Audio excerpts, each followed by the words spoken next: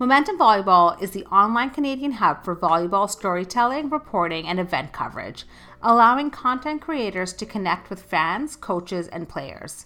Momentum is the hub for athletes, coaches, and fans to find free and paid volleyball content, and we are proud to be the voice of Canadian volleyball around the world. Head to momentumvolleyball.ca to subscribe for free and get access to exclusive content and all your Canadian volleyball updates. Hello, everybody, and welcome to another episode of Passing Dimes. This just confirms sometimes you just started a good thing. So I start a podcast, and I get to talk to people like this, who turns out he's a listener, or claims to be. But either way, we got him on the show, and it's going to be great here. So today's guest is currently the head coach of the University of Fraser Valley. He's also coached with Capilano, Saskatchewan, TRU, and a few others. I got to shorten his bio here because we got on to get to this interview. As a player, he was a national champion with the University of Alberta Golden Bears. He went on to play 12 years of pro and played internationally for Great Britain. Please welcome to the show, Nathan Bennett. Nathan, thanks for doing this, man. Oh, this is great. Thanks for having me. And yeah, I am a listener of the show. I'm a big fan. So I actually do listen to it. Well, this is awesome. Good to have you. So just doing some research for the show, it looks like you grew up in that Alberta area, which is a volleyball hotbed, but I think you were in the Athabasca area. So I'm just curious, when did volleyball become your thing? Like, what other sports were you playing as a kid before you got into this as not only a player, but a career afterwards? And it seems like you're all volleyball now, right? Yeah. Growing up in a small town, I am from Athabasca.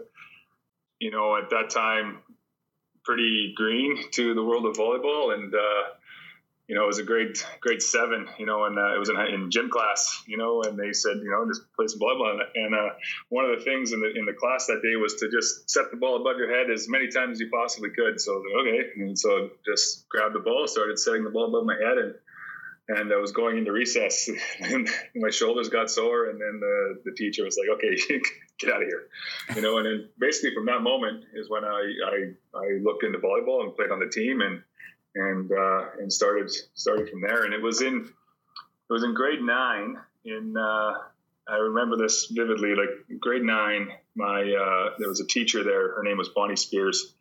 And she said that, we have a pretty talented guy here. Let's open his world a little bit. And then she drove me to a zone Team Alberta tryout. So I don't know if they still do that now, but at the time, Alberta has many zones and all those things. So I can't remember what our zone number was, but so we had a tryout for Team Alberta, and then whoever got selected from that zone would go to the main tryout.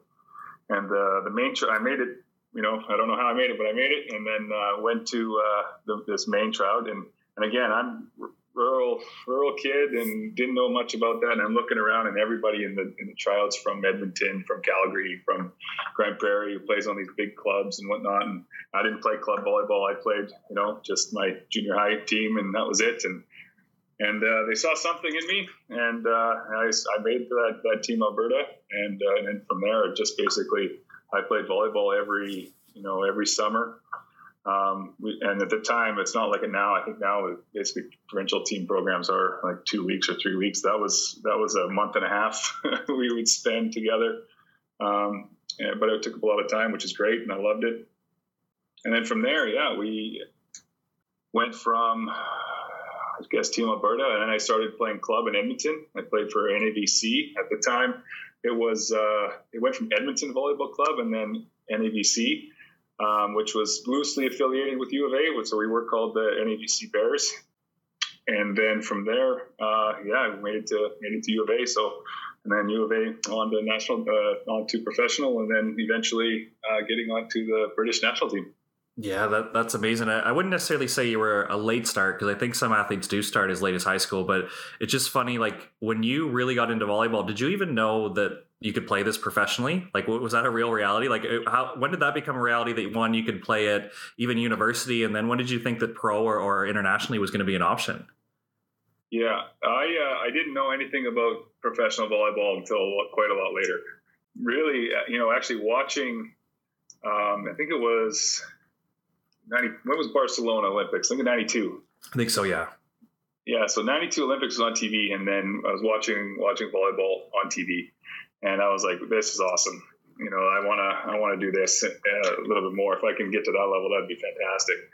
So it's kind of like now, right? You know, when the Olympics, and especially now Team Canada doing everything they're doing and doing so well. And I just hope, and when I watch people, and actually I had a chat quickly on Instagram with Paul Durden the other day, and just saying like how excellent he's doing on color, because he's really explaining the game well and you know, showing that this sport of ours is just a fantastic sport. And every 4 years, right, we get that boost of participation levels because we see the guys play, and it's fantastic. And that happened to me, you know, quite a long ago. But you know, I was watching those guys play, and you know, I watched Kevin Boyles play, and it was pretty awesome to watch him. And then all of a sudden, you know, after my first year of provincial team, it was the second year I think he came on, and then he's our coach. You know, he coached me every summer for, you know, I think four summers.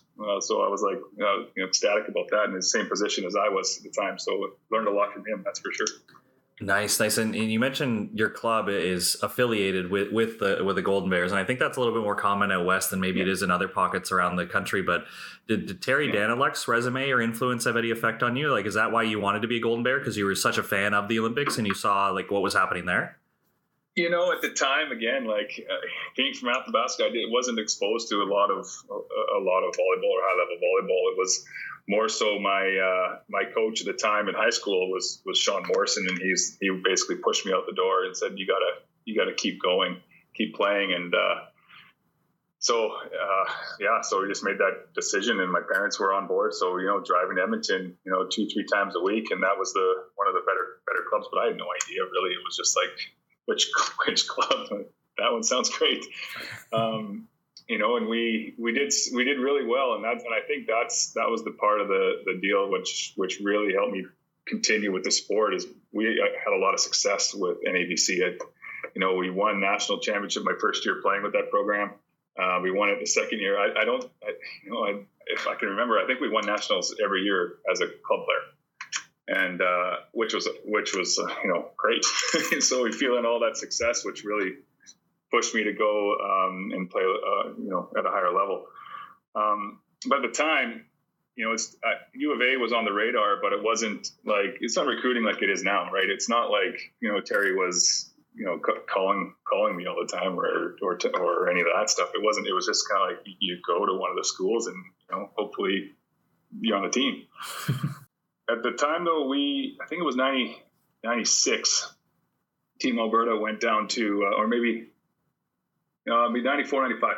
Team Alberta went down to San Jose to play in the Junior Olympics.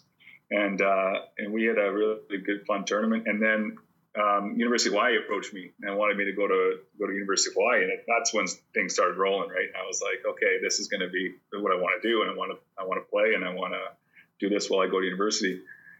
And it just turned out that they could only offer me a half a scholarship, so I would still have to pay something like $10,000 a year. And I was like, I'll pay no scholarship. I'll go to U of A and pay $3,000 a year or whatever it was at the time.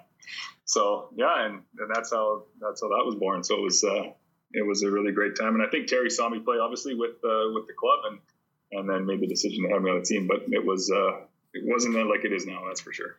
And again, trying to do research for the show. You're there, and I think, if I have my records right, I think Doug Bruce was on the team, and I think he won a bunch of awards the year you guys won a national championship. Was Richard Schick on that team as well? And like, did anyone else follow you from your club team? Like, who were some other guys that were around the U of A at this time?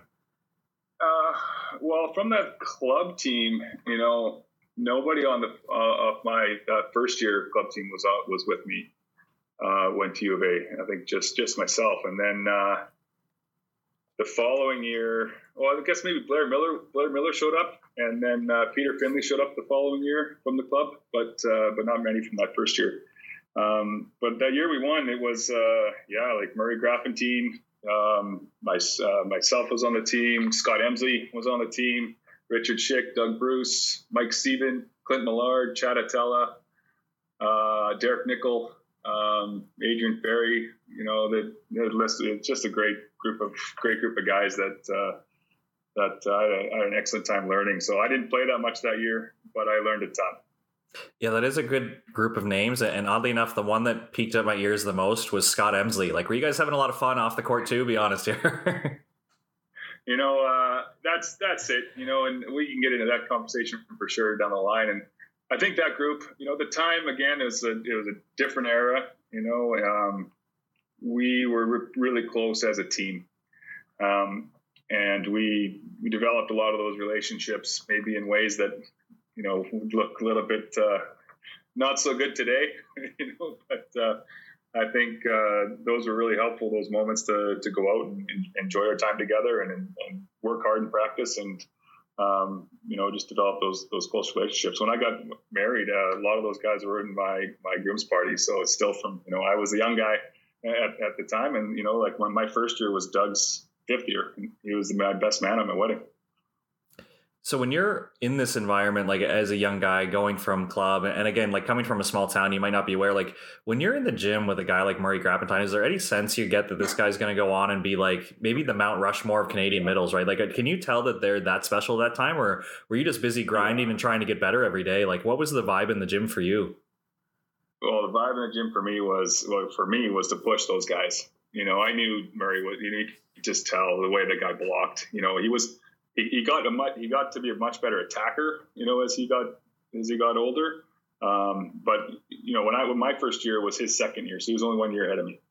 But the way he blocked, the way you can just watch this guy block was incredible. The way he put his hands over the net, it just came so natural to him. And we just knew that guy was going to go on, especially as he developed. In his years at U of A, he just got better and better and better. And then, it was fun for me my first couple of years to play against him every day, and I got much better just from that, so, it was fun he was fun to compete with. Now, recent fans or even younger athletes, they might not realize how hard it is sometimes to get a pro contract. Cause I'm thinking like, to me, it really took off with like Riley Barnes and Stephen Marr. Like those guys were getting like Italy or Russia contracts coming out of U Sports, where there was an era there, like even talking to like Jaron Mueller and some other guys that were ahead of you younger than you, like they kind of struggled a little bit to get bigger contracts. So I'm wondering, in your era, what were some of the ideas about playing pro? Like, how did you get an agent? What were some of the offers you were getting? Like, what were some of the leagues that were looking at Canadians? Because correct me if I'm wrong, like even a guy like Durden, I don't think was getting top league offers his first year pro, right? Yeah. At the time, there wasn't a lot of athletes who didn't play on the national team playing professional. When I started, that was kind of like almost like you needed to be on the national team to get a contract. And also, like Canadian volleyball at the time, like we were, Canadian volleyball was good, but it was never at that level, right? And never at that next level where the world was looking at Canadian volleyball, going, okay, these guys are the guys. It was a lot easier, I think, for Americans, to get contracts if they weren't on the national team, because the States had they were high, widely looked at as a top program, which is now the difference. Where Canadian volleyball now is looked at as one of those programs where we are making athletes to be able to compete at the high level, which is awesome. But at the time, it was super rare to do, and I got lucky. My first year, I got absolutely lucky because Terry had a good relationship with Paul Gratton, and I got on with Paul Gratton. And in my first year, I signed a contract to play in Durham. And what was I know we're jumping around here. I feel like I want to get to your coaching career in a bit, but there's just so much to cover. So what was that like? Because I feel like that's a good club. You kind of got a phone call, like you got a boost to get that in there. So did you feel as a foreigner there was expectations? Like obviously Terry's going to be honest and he's not going to overhype you because then it puts his reputation on the line, right? But for you being a foreigner there, did you feel pressure to contribute and score? Or what was the German league like at that time? Because right now I don't think there is too much of a foreigner rule, or maybe another league they only get 2 or 3 spots and there's a lot of expectations. So for you arriving there, what was it like for you? Well, it was a different time as well with the relationship with Canadians and Durham. Like, Rich played there the year before I got there, and Frank Enns was coaching there. And then the year I got there, Brian Gavlis was actually the coach, and then Jeremy Wilcox was on our team, and Ryan Pomeroy was on our team, and myself. So, and I even think the year before that, Keith Hansen coach there. So I think Keith, I can't remember the order. It was either Keith, Frank, and then Brian, or Frank, Keith, and then Brian. I can't remember, but there were 3 years in a row there with Canadian coaches and a lot of and Canadian players. So it was a good place to be. So my year with good friends, like I played provincial team with Jeremy. We played against each other. He was at U of C. I was at U of A. We played against each other for a long time, and so that was a nice guy to have there. And then Pomeroy, a guy that was on the national team. He made, I think he did 1 or 2 years, but coming from Manitoba, but he's from Grand Prairie, and we were roommates and got to be pretty good friends. He was the guy. Actually, funny story. He was the guy that I disliked playing against Pomeroy a lot, and he didn't dislike playing against me quite a lot. So when we found out we're on the same team, we're like, oh my goodness, like I got to play with this guy. I got to live with this guy. Brutal. But it took about a day, and then we became really good friends, and we're really good friends even till today. So it's been great. But but the league itself was a physical league, and it was new for me, and I was just trying my best. But I learned a lot that year because I didn't take, and just to be completely honest, I didn't take the professionalism side of it too well. I wasn't the most professional player. I was a good player, but I wasn't professional.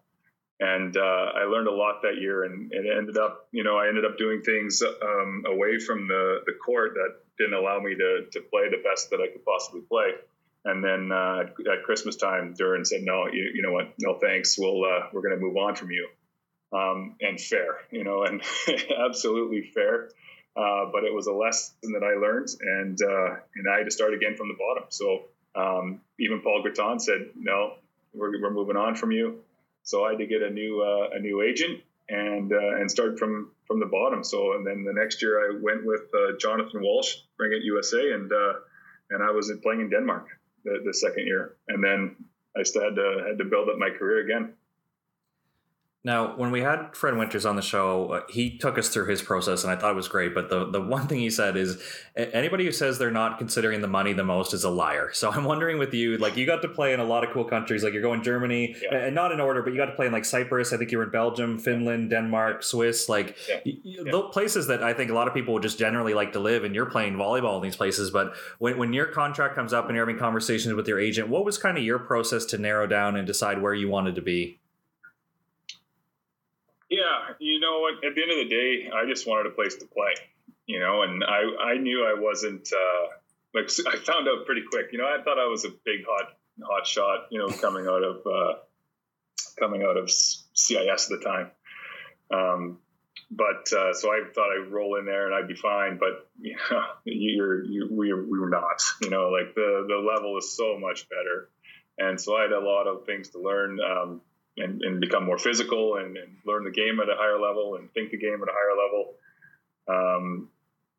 So as far as I was concerned, I just wanted opportunities. I wasn't really looking for, let's be honest, Freddie was at a different level, than I was. He was able to probably look and choose and find the best situation that he could get.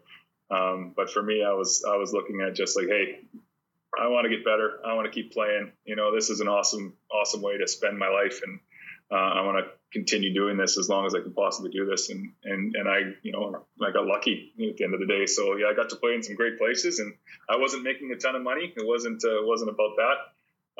Heck, my year in Denmark, I was working in a contact lens factory. Not being paid a ton, but enjoying life. That was for sure. And did you feel like you personally flipped the switch? Because I think going from a good club in Germany, but going in Denmark, I'm trying to figure out how the league structure works. But did you guys win the Danish league, or you won one of the cups? Like, you got a pretty competitive team there, right?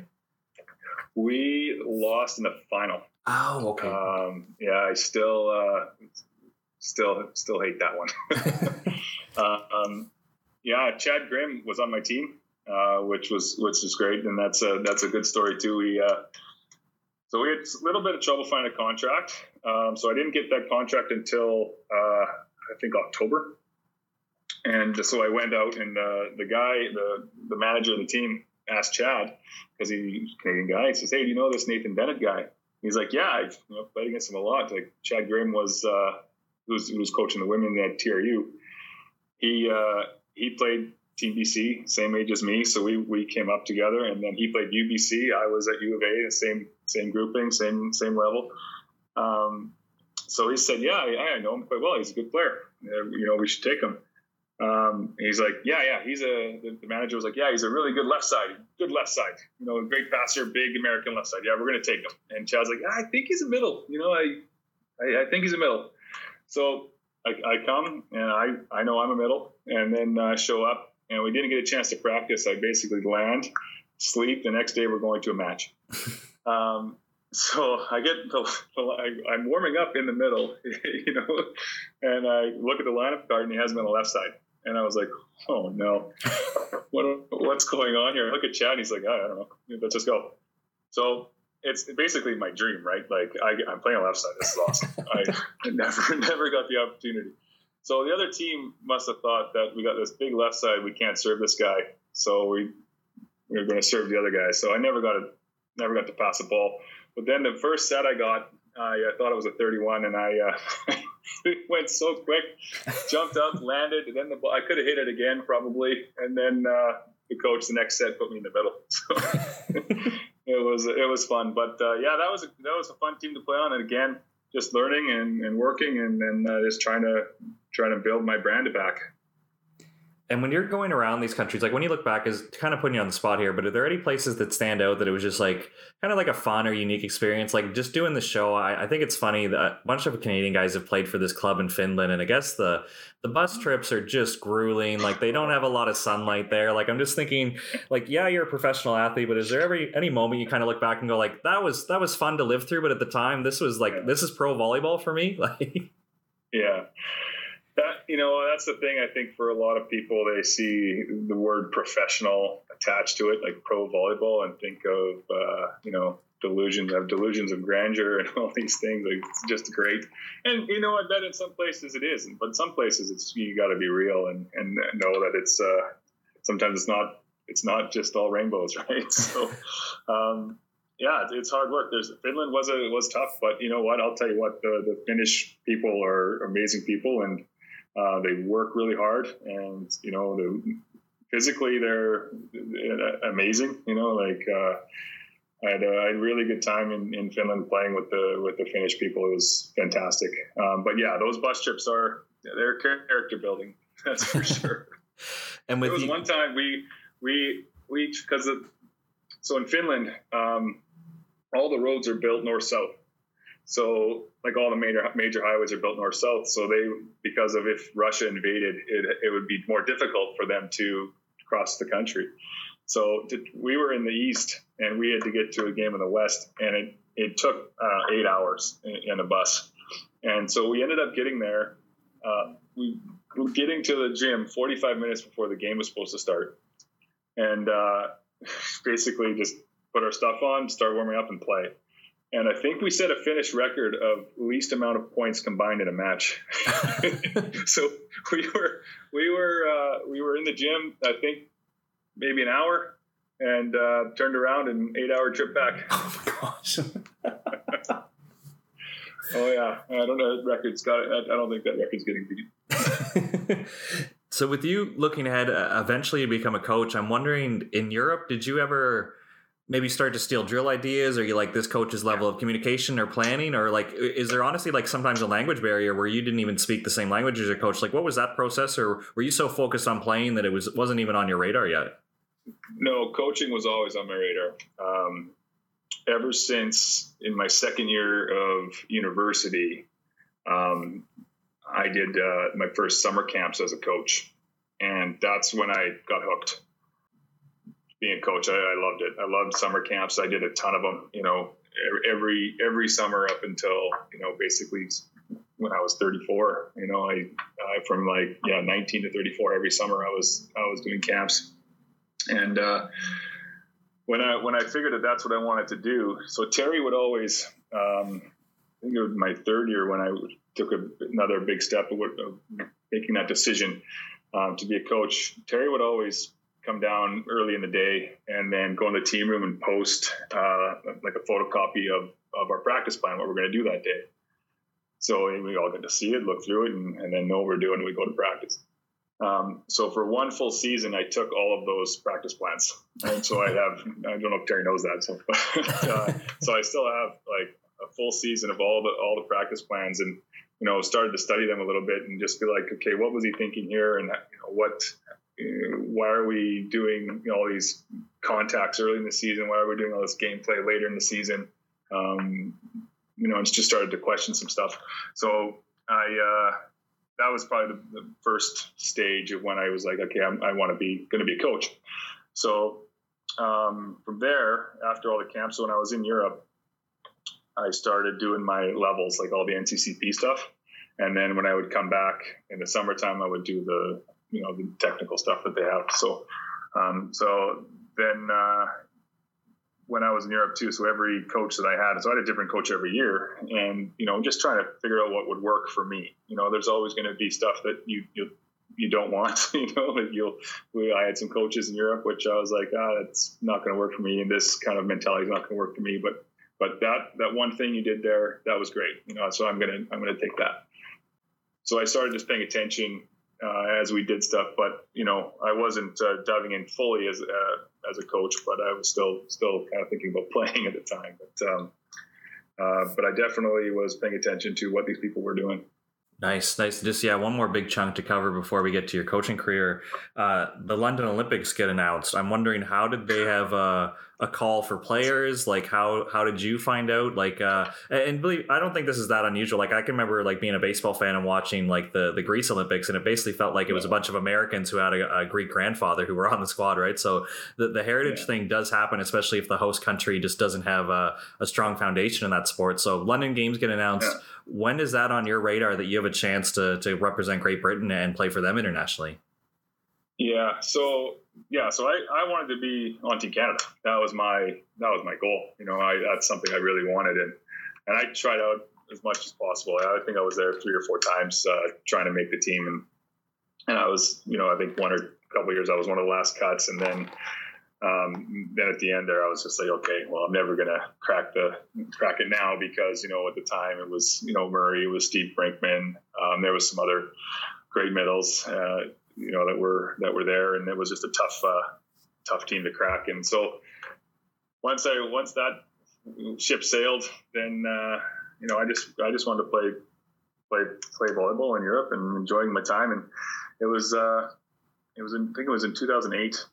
I was deciding to stop. So I didn't finish U of A with my degree. So the whole way to go is I didn't finish with my degree, and I thought, okay, I'll go over to Europe, I'll play a couple years, and then I'll come back and I'll finish my degree. And then 2 years turned into 11 or 12.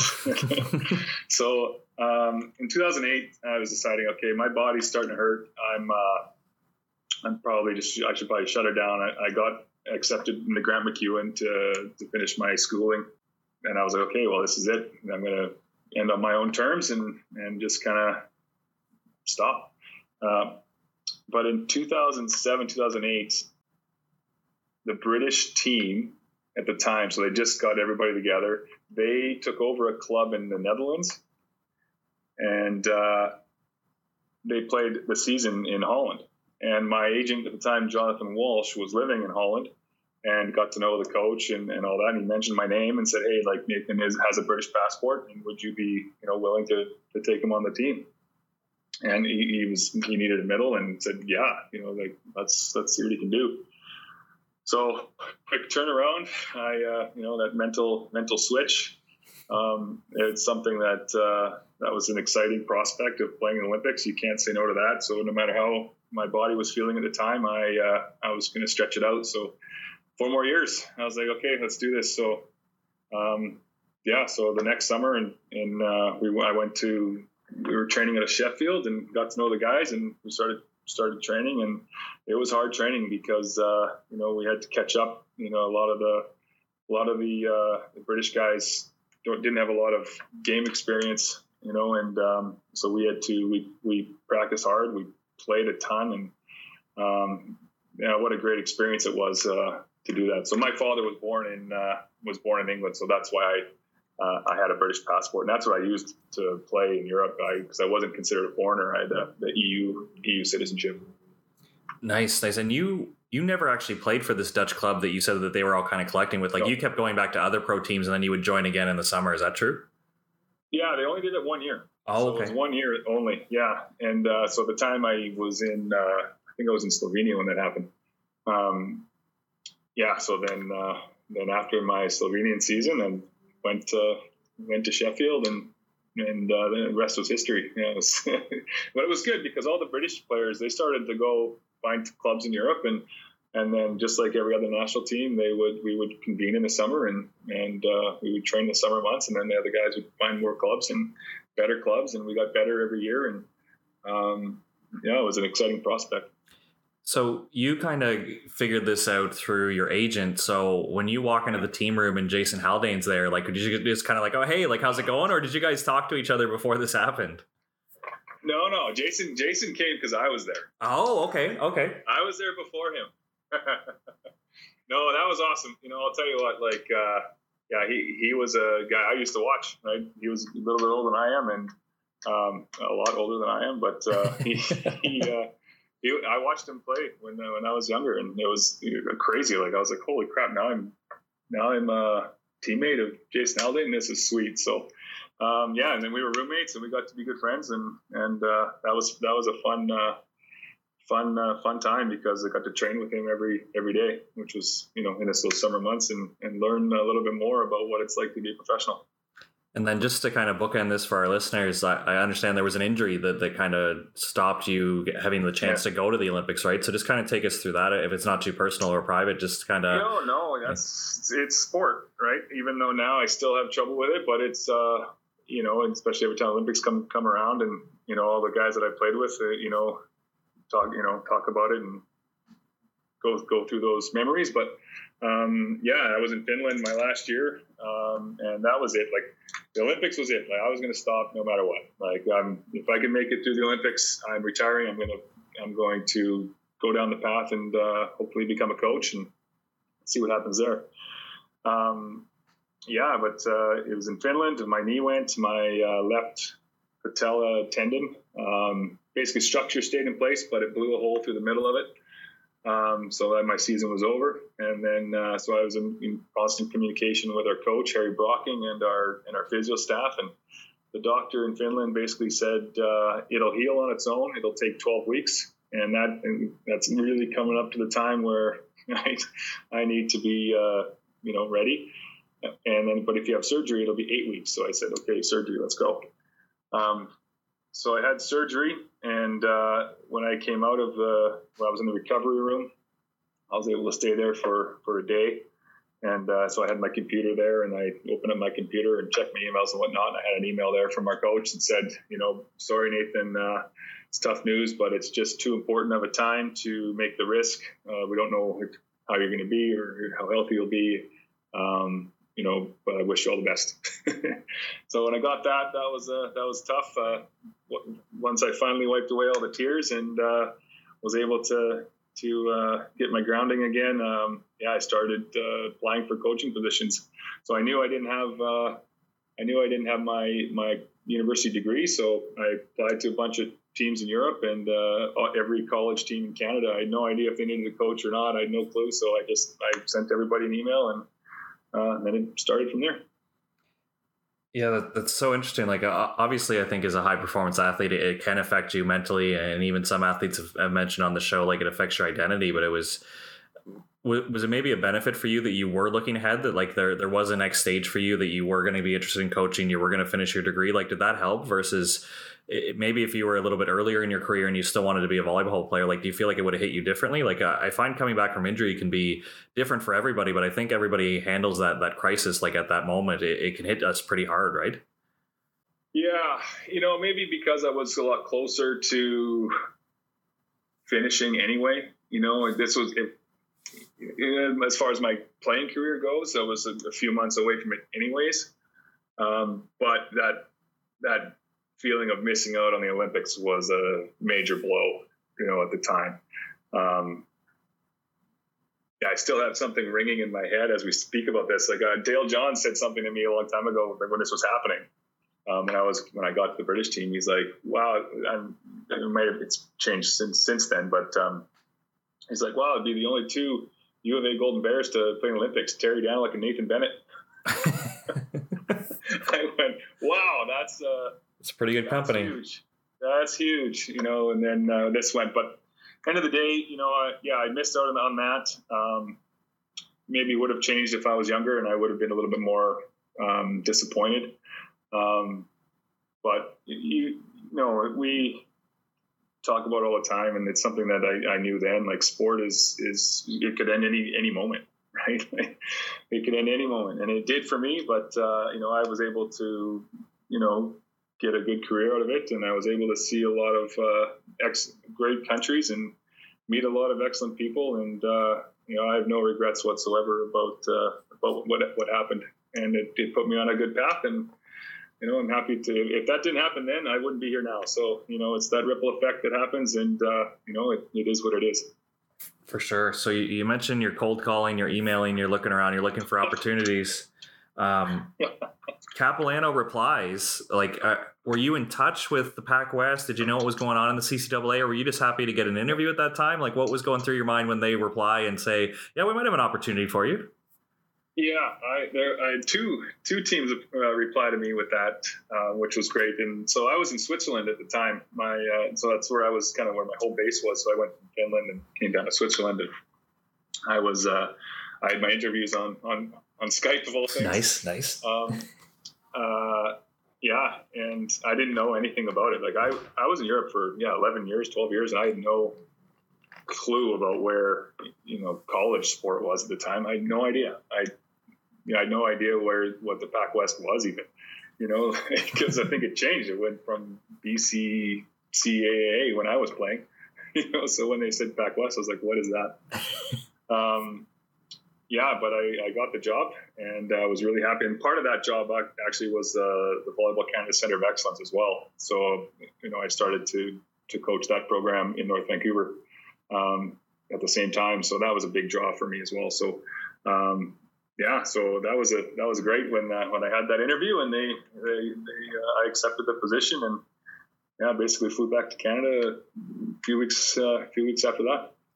So what did that prep phase look like? Because obviously it's college, and I've coached college. The athlete turnover is a little bit high. So even if you're looking at last year, you really don't know who's back this year. You didn't have a chance to maybe recruit, and you don't know the layout of the league very well. So how are you planning and prepping and going into that first preseason? Like, are the nerves ringing, or are you kind of like, I played pro for 12 years. I can figure this out. Like, what was that kind of first day when you opened your book up and said, what am I going to do this year? Like, how did that feel? Yeah, definitely a lot of learning curve for me, as well, but I did have that attitude as well. Like, hey, how hard can this be? But a lot of learning that year. That's for sure. No, what happened, it was great. Like, when I arrived, Charles Parkinson found out that I got the job, and he gave me a call right away and asked me to be his assistant coach for Team BC, which I agreed to right away, because I have no idea who anyone is in BC. I haven't been able to put my eyes on any athletes in BC at all. So that was awesome. So I basically, when I landed, I went home to Athabasca for, a few days, and then drove from Athabasca to Kamloops. And that's where Team BC was being held. And so I got to meet a bunch of good people there. And also there, the other coach was Drew Venables, and I needed an assistant coach. I had no assistant coaches. I, again, didn't know anybody. And Drew and I were rooming in the residence at TRU, where we were training out of.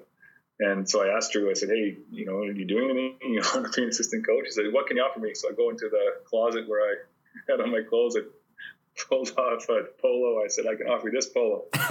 he said, great, I'm in.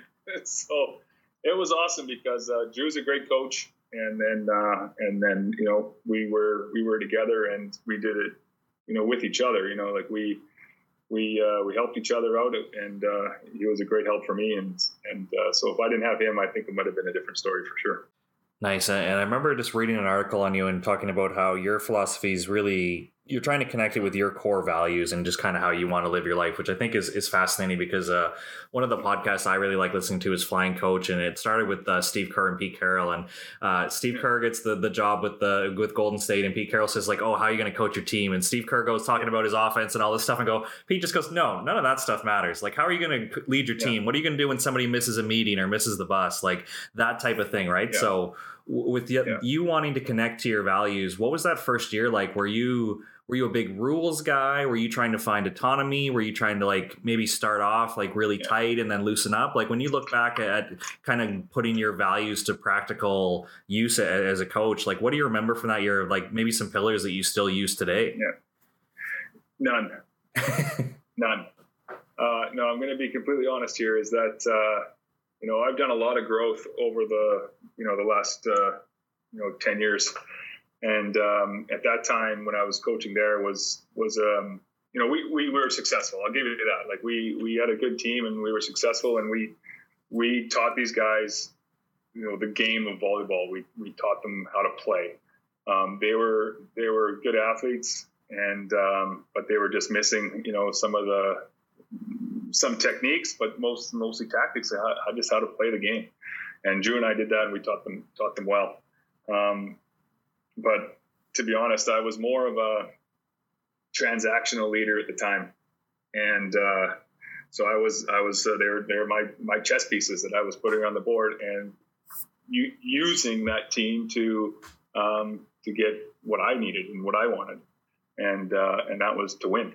And that's what I was about at the time because I was a player mentality and I wanted to win. So I had a lot to learn as I've evolved. So even learning about what my values even are as a human, and that's changed a ton over the last decade.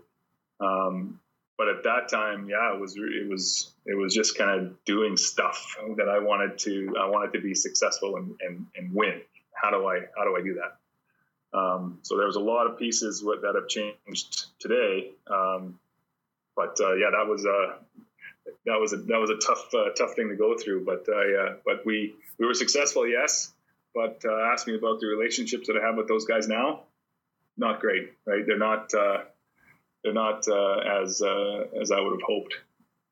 And what caused you to reflect on that? Because I think it's fascinating in sport. Like, and I've been in situations like this too, where you win and it's almost a relief because you're just so miserable and you're just so focused on winning, right? Or like what caused you, because you guys were successful, you win a conference championship. So what caused you to reflect and say, I'm not happy or I'm not connecting with the guys? Like at the end of the day, we're playing a competitive sport and you guys won your conference. So a lot of people would say, oh, like great job by you. So what made you kind of leave this and say, you know what, I got to reflect on this. I got to change on this, because I think people think winning solves a lot of problems, but you obviously didn't feel that way and left your comfort zone to reflect on this, right? Yeah, absolutely. So I spent 2 years at Capilano, and while I was there, I was working on my degree. So I had to finish my degree. So I was there too as a little bit of a selfish way. Like I was working on me, and I didn't really have the capacity to really help others in a way that I want to now. So I was being really selfish. So I wanted to get what I needed, and I was using that as a medium to do that. But when I left Capilano, so I finished all the schooling I could do at Capilano over the 2 years, and I had to move on to a university to complete the programming that I was doing.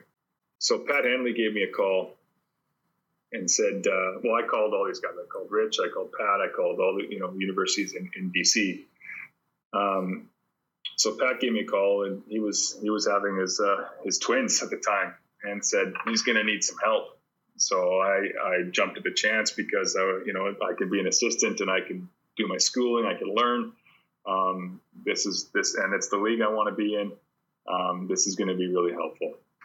So when I got there, ended up that my contract changed a little bit, and I ended up working with both programs. So I ended up working with the men and the women's. as an assistant coach. So I was working with Pat Henley and Chad Grimm.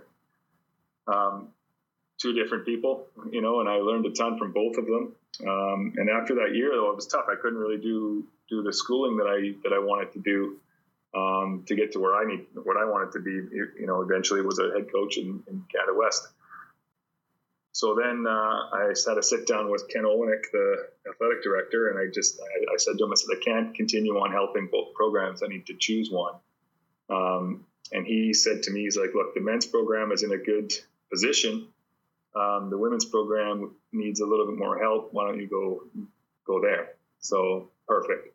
So I got to spend a lot of time with Chad, and I learned a lot about just how to treat people, how to lead with, how to lead in a way that is more of a servant leadership. And that was a whole new concept for me. I'll tell you what, brand new. I was like, what is that? I don't think he ever would title it that, but as a bystander watching how he leads, that's exactly the type of leader he is. So just learning and watching Chad over the next couple of years, that made me start to reflect on the coach and the person that I am, or I was at the time. And that, that helped me do that, which was definitely uncomfortable. Yeah, for sure. Because I think to an outsider, I think sometimes there's a misconception on leadership. And I think when you're trying this servant leadership style, it's a little bit laissez-faire. It's passive. It might not even be the environment you grew up or how you were coached, right? So was there a stage that you're trying stuff and you're getting more comfortable, or were you all in? Did you ease into this and look for opportunities, or did you commit the whole way? I was not all in. That's for sure. We'll get a little personal here, but I had a tough time after sport. I had a tough time after being an athlete for as long as I was, and I, getting into quote unquote real life was really difficult for me. And I was always looking for that adrenaline rush, when I made a joke the other day about it's not really the adrenaline rush you get when you hand in your lineup card. It's not you don't have 5,000 people screaming at you, and getting that adrenaline rush and that spotlight. I had a tough time with that piece of it, and I really wanted that adrenaline rush. So it started to get into some things which trying to do some things that would give me that boost, and that was always not beneficial to my life, right? Not beneficial to me as a human at all, or my relationships. So it was really important for me to sit down with myself and figure out how are you going to be number one, healthy? How are you going to be healthy, mentally healthy, physically? How are you going to build healthy relationships, meaningful relationships? Yeah. And then that piece of that puzzle would go into coaching. But at the end of the day, if you're not healthy or happy with yourself, how are you supposed to teach that? How are you supposed to build those relationships with others that you're leading? And it's impossible. So to be able to build quality relationships or genuine relationships, I think the first person you got to be happy with is you. Nice. And I'm curious, 'cause I think this is the question that pops up in volleyball a lot, because I think both genders work together very well. It's not unusual in our sport to have a female as the first official, where it happens in basketball and it's whoa, there's a female ref out there, where now it's starting to normalize a little bit more, but I feel like volleyball's been ahead on that stuff. So I am curious, as a male coaching females that year, right? Because you're going back and forth. Did you ever reflect on your communication style that way? Because I think the best coaches probably coach the exact same way, and credit to them. But I think there's some of us out there who maybe we're a little bit more focused of how we communicate, where I think I can have less tact when I'm coaching males, where I try to be very considerate of my words sometimes when I'm coaching females. And I'm wondering if you had that experience as well, or if you had a different approach for the different styles of our sport, the different genders, and all the things that go into it at your level with Canada West. Yeah. First, I'll tell you, that first year with coaching both programs was tough. It was really difficult. Our practices were back to back.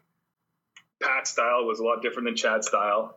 And I was, the assistant to help both programs. So I wasn't the one leading these shows. So So I had to assimilate a little bit to what each program needed. Some of the patch trainings were really intense. There was a lot of high emotion, and they were intense trainings, and that was the stage of that team as well. Like it was a solid team, and so that program was heading in a more kind of not successful, but that team was heading in a direction that the women's team wasn't at the time. The women's team, we needed to teach, and we wanted to be successful, but on the other side of it, we wanted them to enjoy their time as well. Like it was we were going into matches every week, and we weren't that successful in the matches, but then coming to work every day, how do we make this atmosphere a positive atmosphere? And that was one of the things that we pride ourselves on, is making sure that everybody was still having a good experience, even though sometimes in the weekends it was a tough go. But it was hard. Like I'll tell you, like even on the weekends with the matches. So I'd be with the women, and we would lose like a close 5-setter. And then the very next, right away, click the fingers, the guys are warming up. And, so you have to change that emotional level to back to zero. And we're starting new with the guys. Like that was tough to do. Yeah, I think there's some listeners probably going like, oh, I'd love to work with two teams at once. But I'm thinking like there's so much that goes into it. Like you're technically missing the prep with the guys because you're all focused with the women. Like even going back to the hotel and reviewing and prepping, because that Canada West back-to-back can be deadly sometimes. Like, did you ever feel like you were getting nowhere because your time was divided? Or how would you try to do game planning and be involved in those team talks? Like obviously practices are back-to-back and games are back-to-back, but there's so much time the rest of the day that you should be doing stuff, right? So how did you manage that part of coaching? Yeah, and also trying to do school. Exactly. So yeah, it was a long year. So I basically just tried to do everything that they needed from me. So I kind of remember getting back to the hotel after the guys' matches.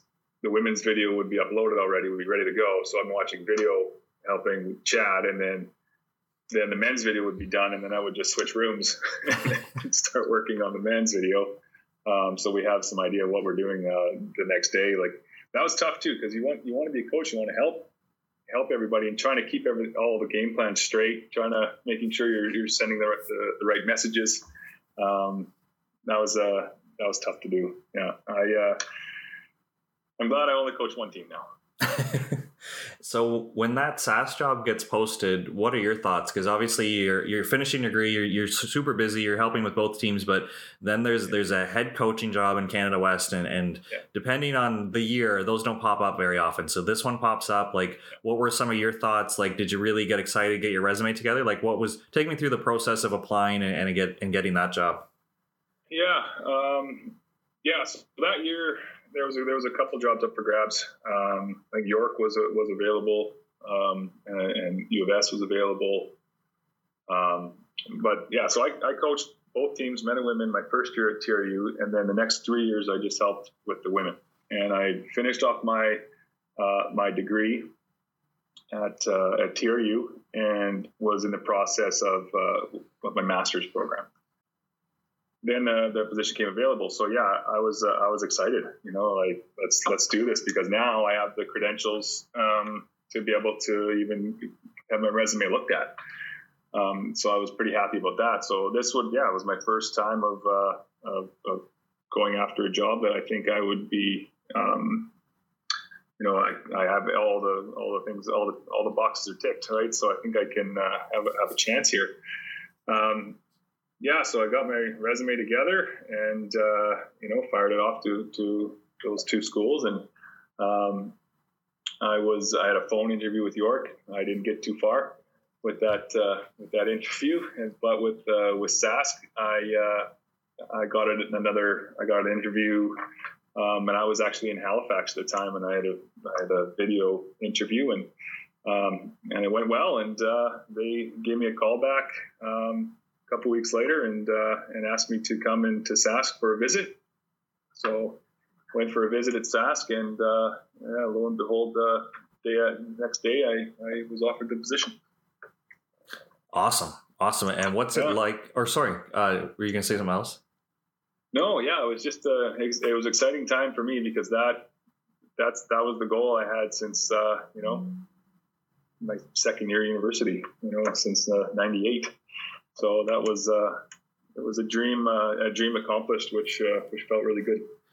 Now, with that, did you put any expectations on yourself, or were you so happy that because you had been working with two high-level coaches at TRU, like now it's the time to be in the first chair? Like, did you feel like it was all coming together and you were ready to because I think as assistant coaches, a lot of us, we have great ideas, but we really don't have like the responsibilities the head coach does where we're kind of making suggestions, they're making decisions, right? Where now you're going to be in that first chair, you're driving. Like, was that exciting to you? Like, it was just because of the timing and the experience you had gained the last few years? Yeah, it was good. But I did have experience. So I was first chair at CAP, and then with my Team BC experience as well, being the leader of that program for 4 or 5 years, which gave me that confidence, I guess, to be able to make decisions. But I'll tell you, I was definitely nervous because U of S is a monster, right? Like, it's one of the original schools, and what a great history it has, and I was nervous to take it over for sure. Was there any rivalry? Because obviously you would have played against them, right? I think you even played a Canada West final against them. Like, was there any old memories about that gym? Now we're getting into a story here. So so it was 1999. We have a really good team at U of A. So Rich came back. So Rich played in our 96-97 year. Then he took the 97-98 year and went to play in Japan. And then 98-99 season, he came back. And we had a really good team that year. And we were in the national semifinal in Laval against Sask. And Sask had a great team that year too. So in old school scoring still at this point in time. So we beat them the first set 15-4. We beat them 15-4 in the first set. And then the next set, second set, we were doing well, but it was tied 6-6. And then basically I went for a block. I landed on our setter's foot, and my fibula broke. So I was out, done. And then we ended up losing that match. I ended up winning the bronze medal the next day. But then Sask goes on to win the national title in 1999. So I get the job at Sask, and I go in every day, every practice, and I see this banner sitting, it was hanging from the rafters, 1999 national title. Oh man, that was a tough thing to see every day. Oh man. And then we don't need to get into the details here, but obviously with U of S having the coaching change when you're coming in, like, again, you being like a values driven guy and you want to have positive relationships, like, was that maybe a strength of why you were the right coach at the right time for that program? Like, just to kind of, I'm not saying change the culture, but maybe have an influence in some of the things you can bring to the table. Yeah. I'll always thank Sean Bird for giving me the opportunity. He ended up going to McMaster to be the athletic director there. So I will thank him forever for giving me that opportunity. It's tough, right? Like, taking over a program, especially with the history of U of S, taking over from somebody who's been there for a long, long time, and just embedded in the community, embedded in the university, alumni, 30 years of alumni, under one coach. And so it was tough, because anything that anybody does differently is not the way it always has been done. So therefore it was a tough time for me, because I'm just trying my best. But at the end of the day, U of S was a great experience for me. Had great athletes. The coaches that are there, like Mark Dodds is there, which is a great coach. And, sharing a wall with Lisa Tomaitis, who's, Team Canada right now, that women's basketball coach who's in Tokyo. Just a bunch of really good people there. And I valued that time. And in that season, I learned a lot, what it is to be a coach, let alone nothing really to do about technique and X's and O's, but what it means to be a coach in the Canada West. Now, I don't have this from a reliable source. I don't even know if the article is correct, but I'm gonna quote them as saying that we're breaking news here, but we're definitely not. I think COVID may have thrown a wrench in this, but is Fraser Valley going to the Canada West eventually? Is that rumor true that you guys are going to be leaving like the college league to play in U Sports? It has already been done. Oh, so it's official. Okay, nice. It's official. Yeah, not breaking any news here. That's for sure. Was that something excited? Like when you took this gig, was that something that was on the radar? They've already done the application and the process had already been started? Because I think the COVID season interrupted this change for you guys, right? Well, so what ended up happening was, they applied and they were successful with the application prior to me taking this position. So I knew about this change, before I came.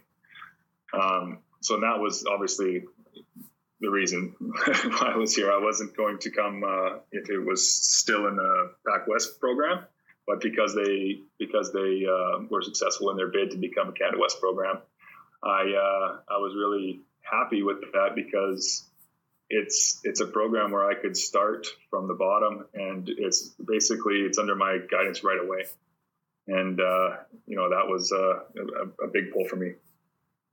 Nice. And just for our listeners who aren't from the area, like how would you kind of just describe the volleyball scene? Because I think Fraser Valley is a good sports community. There's obviously been some players come from that area. So is that kind of also exciting, is just knowing maybe the access to high school and club players that you have, that you can recruit locally and obviously expand it, because people want to be in the Fraser Valley, let's face it. But you do have a good local scene there, right? Excellent local scene. The club volleyball, high school volleyball in the Fraser Valley area is excellent, and definitely a lot of local athletes that that have gone far. And at the end of the day, when you look at the model, Trinity at the beginning was basically built from Fraser Valley athletes. And then as they improved, they started to take, better athletes from different provinces, and basically now they have the choice of whoever they want. So yeah, that's the model would be great, because there is some excellent talent here locally, but also, we're in a position where we can look elsewhere as well, because it is an excellent place to be. That's for sure. And have you gotten any reports? Because I've seen some leagues are trying to announce their schedule, tentative or not. Like, are you guys going to play only against BC teams if we get the green light? Like, how does the competition look like? Because if you watch United States sports, they're playing in front of full stadiums. It looks like we've beaten COVID, but I think we're still being a little bit more careful and going to try to limit travel and things like that. So what's the fall and the winter season going to look like for you guys? Yeah, as far as I'm aware, I looked at the schedule that's out now. So we're staying in BC. So we have home and aways with all the BC programs, which is awesome. I think it bodes really well for us coming into the league. And then for playoffs, I think that's when things will kind of mix and match a little bit. So whoever wins BC will host, and then whoever wins Alberta will host. Whoever wins Prairies will host, and then kind of gets scattered after that. So I think I saw it where BC2 is in Alberta, BC3 is in the Prairies, and then the fourth seed gets a little bit funny there because there's one extra team. So I think it ends up being like, because BC has 5 teams and all the other programs all the other regions have 4. So I think if BC 5 has a better record than one of the 4 seeds in Alberta or Prairies, then they'll be able to take that. But if not, then that'll be the team that's is out. Oh, interesting. Yeah, we got to find some creative solutions to make this work, right? So that's yeah. And you know what? As far as us being in the league, I think we've done a really good job of building our team. I'm really happy. Like on paper, it looks great. We have yet to play a match because we were supposed to be in the league last year, but COVID made a little speed bump there. But at the end of the day, really good for us. Because I recruited 16 new athletes to our program for the Canada West, and nobody knew each other. So it would have been difficult, to have a month and a half before a Canada West season. So being able to have this year was a little bit of a blessing, because we got to, get to know each other, start to build these authentic relationships, and hopefully we'll be able to put a better product on the floor this year than we would have last year. Awesome. Really exciting news. A lot of good stuff going for you here. So just looking at the clock, I've taken a large chunk of your time here. So I was hoping you could just leave us with one more funny story, because obviously a player of your caliber and a coach of your caliber, you've experienced our sport at the highest level. But man, something odd or funny happens along the way in volleyball, because it's just a great community of people. So I was hoping you could give us just a funny story before we let you go. It's something happened when my very first year of Team Alberta. So I was in grade 9. When this happened, and there's some names here that you'll know. So our coaches, Rod Durant was coaching Team Alberta at the time, and Lee Carter was also coaching Team Alberta at the time. And the way it worked, we stayed in Lacombe High School. That's where we trained, and we basically slept in a classroom with everybody brought their foamy or air mattress or whatever, and we would sleep in the classroom, and then we'd eat our food in the home ec room, and then we just walked down the hallway to the gym to train. And that was kind of how our Team Alberta experience was. But at Lacombe High School, there was this man-made lake, and I think it was about, I don't know, maybe it was a 3K loop around the lake. And every morning we'd get up, and then we would run the lake before we could have breakfast. And the deal was Lee Carter would leave a little earlier than everybody else, and we all had to beat Lee back. And if we didn't beat Lee back, then we'd all have to do it again. So that was the deal. So one morning, Lee Carter gets out of bed, and Rod's sleeping, and he opens his eye and sees Lee going. So Lee's like committed that he's going to beat everybody back. So he leaves really early.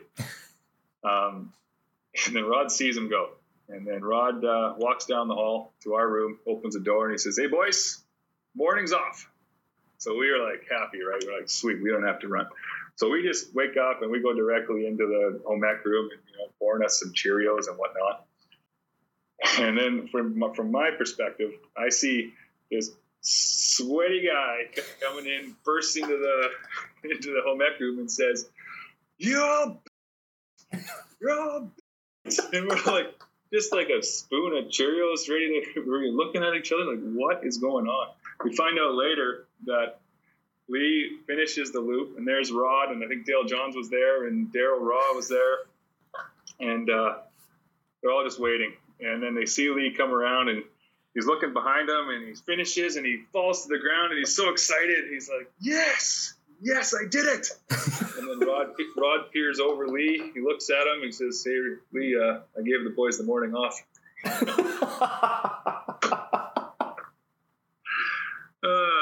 Yeah, it's still funny. I gave Lee a call yesterday. I told him I might tell that story, so he said it was all right. I'd be so upset if I'm on a coaching staff and I just sprinted 3 kilometers trying not to lose to any of the athletes, and then I find out you guys didn't begin at all. I'd be livid too. Yeah, it was really funny. Yeah, that was funny too. And then another one was so Chad and I worked together. At the same time, Mike Hawkins and Kruger were running the men's team, and our season was going quite a bit better than theirs at the time. We knew that they were doing great work over there with the guys, just the results weren't coming. And we were having some fun with them throughout the year.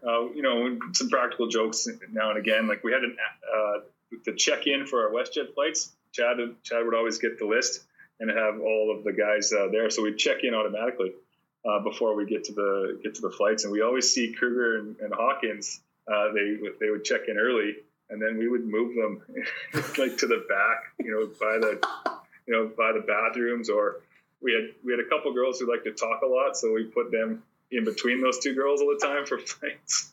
So we do all these things, and then one weekend in Calgary, they left to go. It was after I think we played last. Might have been in Mount Royal, I think, and we played second. So the guys were done, and so we arrived, but they sent us a text message that said, "Hey, we're going to go visit some friends of ours. We left you a present in our fridge there, the keys at the front desk." So Chad and I looked at each other and we were like, "Oh no, this is too easy." So we took their key to their room and we go into their room, and I find all of Kruger's clothes And if you ever saw the Friends episode with Joey and where he was wearing all Chandler's clothes, I'm a much bigger guy than Kruger, and I had all his clothes on. We took some pictures of it and sent it to these guys, and there was some other stuff that might have happened too. But yeah, that was probably one of the funniest things that we did for those guys, is just kept sending them pictures of the things that was going on, and they were having a fun time receiving those texts. I got the order wrong. I should have had you on. I would have had more ammo for their episodes to chirp them a little bit. We kind of nerded out with Kruger. We went deep into the science. I could have been talking about the prank days. Yeah, that was pretty fun to keep it loose, right? Because they were having a tough time, but we was keeping things loose, and we're hoping for the best for those guys. But it was fun, that's for sure.